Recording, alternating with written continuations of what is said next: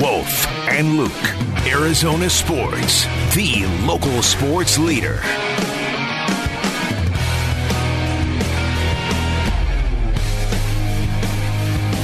All right, well, we got the NFL playoffs starting. We will get into that later on in the show, but obviously this is a big week now for the Arizona Cardinals with the news yesterday that they're moving on from Cliff Kingsbury and Steve Keim is stepping down, so they need a head coach and a GM. And we figured a good guy to weigh in on these decisions would be Sam Acho, ESPN analyst, and, of course, former Arizona Cardinal. He joins us on the Arizona Sports Line right now. Sam, thanks for the time this morning, man. How you doing? I'm great. How are you? Doing great. Sammy, can I call you Sammy? Is that okay if I call you that? Wolfie, absolutely. You can absolutely call me Sammy Wolfie. I got so much respect for you, as you know, your voice, your play, all of it as a human being. So dude, call me whatever you want. Thank you, man. I really appreciate that. Sammy, let me ask you first and foremost, just your general thoughts when you think of Cliff Kingsbury and the moves the Arizona Cardinals have made. I mean, it's not just Cliff. I mean, the thing, these issues are not just coach related. It's coach and general manager. Anytime you think of a team and how you want to build a team, it's not just people in silos. You have to work in groups. And so, sure, Cliff Kingsbury didn't have a great record and didn't have a successful record in college at Texas Tech. He had a losing record and has had a losing record in the NFL, right? There's different challenges that the NFL will provide. If you have been in college, right, we saw it with the dude from Temple who got fired, Carolina Panthers, right, Matt Rule. Like, we've seen college coaches try to make the transition, hasn't been successful. But the bigger issue, I think, is who's going to be your general manager, right? Like, hire a GM first. I think what successful teams do, hire a GM, let that GM be involved in finding the next head coach, because I think what works best is the GM and the head coach have to be on the same page. And, you know, Wolf is much better, as good as anyone. You don't want to have a head coach might hire a head coach, and the head coach may want say in a roster. Well, the GM might say, well, no, I want the say in the roster. So there has to be some kind of chain of command, right? And then you might hire, you know. And so, anyways, my whole point is losing record, wasn't successful, wasn't able to, quote, take out the quote, wasn't able to develop Kyler Murray the way that had been promised or had been expected. And so that is what it is. But I think the bigger question, the most important question should be who's going to be the general manager for the Cardinals. And even better yet, hopefully, you know, Michael Bidwell is thinking about this in a way saying, hey, I need to hire a GM first, or at least consider hiring a GM first and letting that GM be a part of the decision on who my next head coach will be. Talking to Sam Acho. Sam, you mentioned Kyler Murray. From your point of view, what does he need? What's the best thing they could do in terms of building this team around him now going forward? No, that's not he needs to get better, right? Like, every player needs to get better, but as the quarterback position, it's not about building people around you. You have to get better, right? You have to get better. I remember, and this isn't, you know, like, you could put all the pieces around him, put D-Hop and put, you know, Hollywood Brown, put whatever. You have to get better, and that's just like out of the NFL. Every year, I had to get better if I wanted to stay on the team. I wasn't, I started half of my career. I wasn't a quarterback, wasn't a million, but you have to get better. And so, like, it's not about this offseason is not about what pieces need to come around Kyler. This offseason is for Kyler needs to get better, and that's the truth. And every NFL player deals with that truth. You have to get better every single offseason, no matter how good you are. Then, especially when you're the quarterback, you have to get better. Well, how can they get that through to him, or do you think that has already gotten through to him? I don't know. That's kind of the tough part, right? Like, I don't know Kyler well, so I can't speak on him, right? I don't, but the success that he saw in high school and college hasn't been there here, and so you have to find out, man, what do I need to do? Who do I need to work with? Who do I need to get with? How do I need to study film? What things do I need to do to get better? Like, those are the questions that, I'm not going to say only he can answer. So I'm sure people may be able to help him answer that, but you also have to be willing, and maybe he is, right? I don't know, but you have to be willing to be able to, like, humble yourself and be like, you know what? Like, what can I do to get better, as opposed to, being defensive and trying to say, well, no, protect yourself, right? It's scary, right? It's vulnerable. It's hard, but you want to win, number one, I'm sure, right? Dude's a winner. He's been a winner. You want to win. You want to extend your career. You want to compete for Super Bowls, it's not only about the pieces around you, it's about you, right? I wrote a book, right? I have another book coming out. It's called Change Starts With You, right? Change starts with you. It comes out in March, right? But the whole thing is like, we all look around us and say, well, man, if I only had this, if I only had that, or maybe this person, or maybe that person can do it, and then everything will get better. Give me a receiver, give me an O-line, give me a running back, right?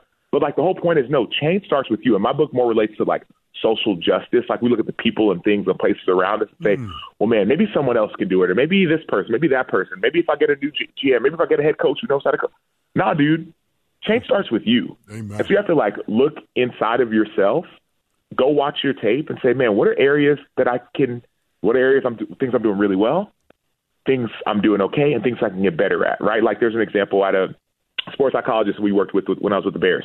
And she talked about this thing. Her name is Gloria Balage. She was with the team. Now she, from Spain. Now she moved back to Spain, living her best life. She's awesome. But she talked about this thing, good, better, how. After every practice, because I was a guy that was like, oh, man, I'm the worst, or, man, I had a great aim, or, just all over the place. No, don't look at just find one thing you did good. What did I do good? Boom. What can I do better? One thing, not 7 or several, one thing. And then how. And so, like, if you take an honest evaluation, honest assessment, like, sure, top 100 players, all these things, because of his athleticism and running around, that's one thing you do good. What can you do better, right? Maybe you can see improvement as far as reading defenses, right? Something you do better. People talk about body language as a leader, right? Like, that's something I can do better. All right, how do I do it? The how has to be just as important. And so this offseason, if the Cardinals want to be successful, I believe it's about Kyler getting better, and then also getting leadership at the top as well, who understands how to win, right? Like that matters a ton. We all know everything comes from the top, and so obviously, like, you could try to talk about players and all you want, but you can't talk about players struggling and not being accountable if your coaches aren't accountable, if people in the front office are accountable. Like, it's impossible. How can you tell me as a player, as a quarterback, right? If I'm Kyler, y'all trying to tell me to be accountable and be respectful and all these things where y'all got guys getting arrested when we're in Mexico, right? Like, you want to tell me to be accountable where we got coaches and front office getting, arrested and getting in trouble. And you want me to be accountable? So it has to start with accountability from the top. And that starts obviously with the owner, right? With Mr. Bidwell. And so, but anyways, like that change that he wants to see. And like I said, in my book, I don't write about, this book isn't as much about football as my other book was. This book's really more about like the change we want to see in the world, the people around us. But it has to start with you. Nothing will ever change if you keep on looking to everybody else and say, well, man, once I get this, then everything will be okay. Because the problem is you'll get all those things and you'll realize, oh, man, like now I'm the thing holding us back. Sammy, I got to tell you, man, just listening to you right there, I absolutely love it. And the reason being is because of personal responsibility. That's where it all starts to me. You talk about accountability.